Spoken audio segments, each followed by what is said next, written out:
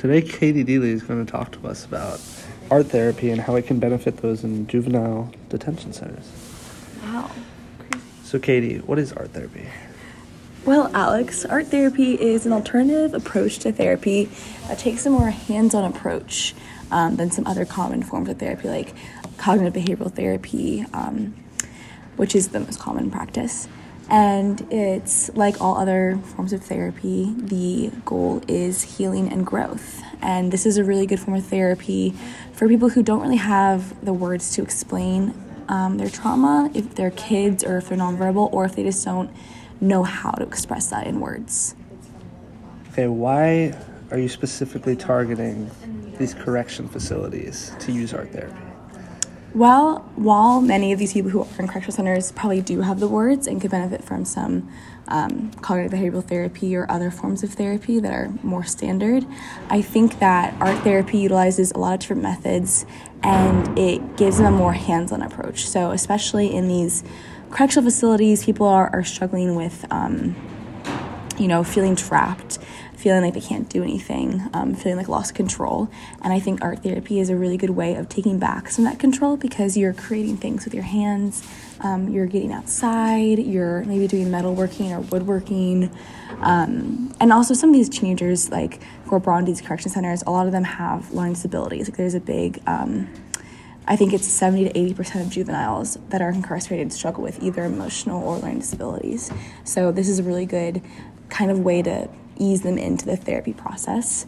It also allows them to experience their feelings in a very tangible way that validates their trauma, and it's incredibly useful to those that maybe haven't been validated in the past, if they come from hard backgrounds and that kind of thing. And, with any incarceration center, there's a lot of anger, bitterness, resentment, and art is just a really good outlet for that, even without the therapy approach of it.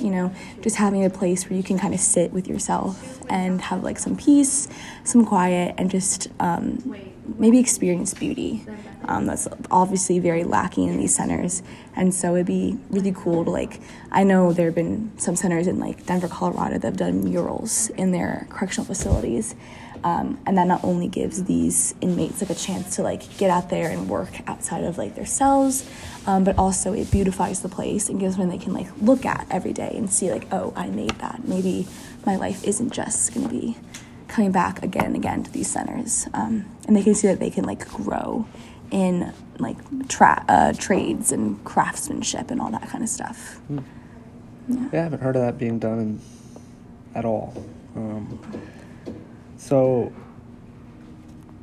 have there been previous experiments done on this, and was there success with using art therapy? Well, it's a very new form of therapy, so there haven't been a lot of results from it.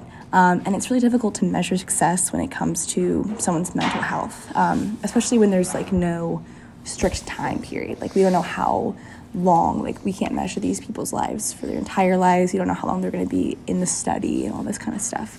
So it's very scattered data. But the short-term effects and the general analysis has really only positive side effects.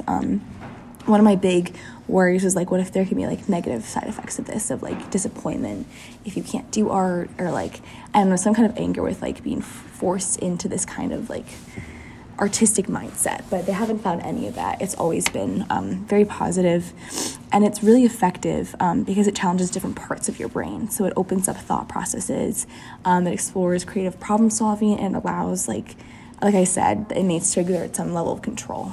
So with all this ways of thinking, all this expansion of thought, all the results are looking really good. I can't give you some very hard analysis or data because I said, these are people's hearts and minds, but they have seen just people I know that have worked in these facilities have just seen they say that they light up when you walk in the room, when you come in for art therapy or to paint the murals. They're really excited. They get into it. They kind of start thinking they make a connection with you as the art teacher and think maybe I can do more than just this. Awesome. It was good talking to you, Katie. Yeah. Yeah, thank you so much.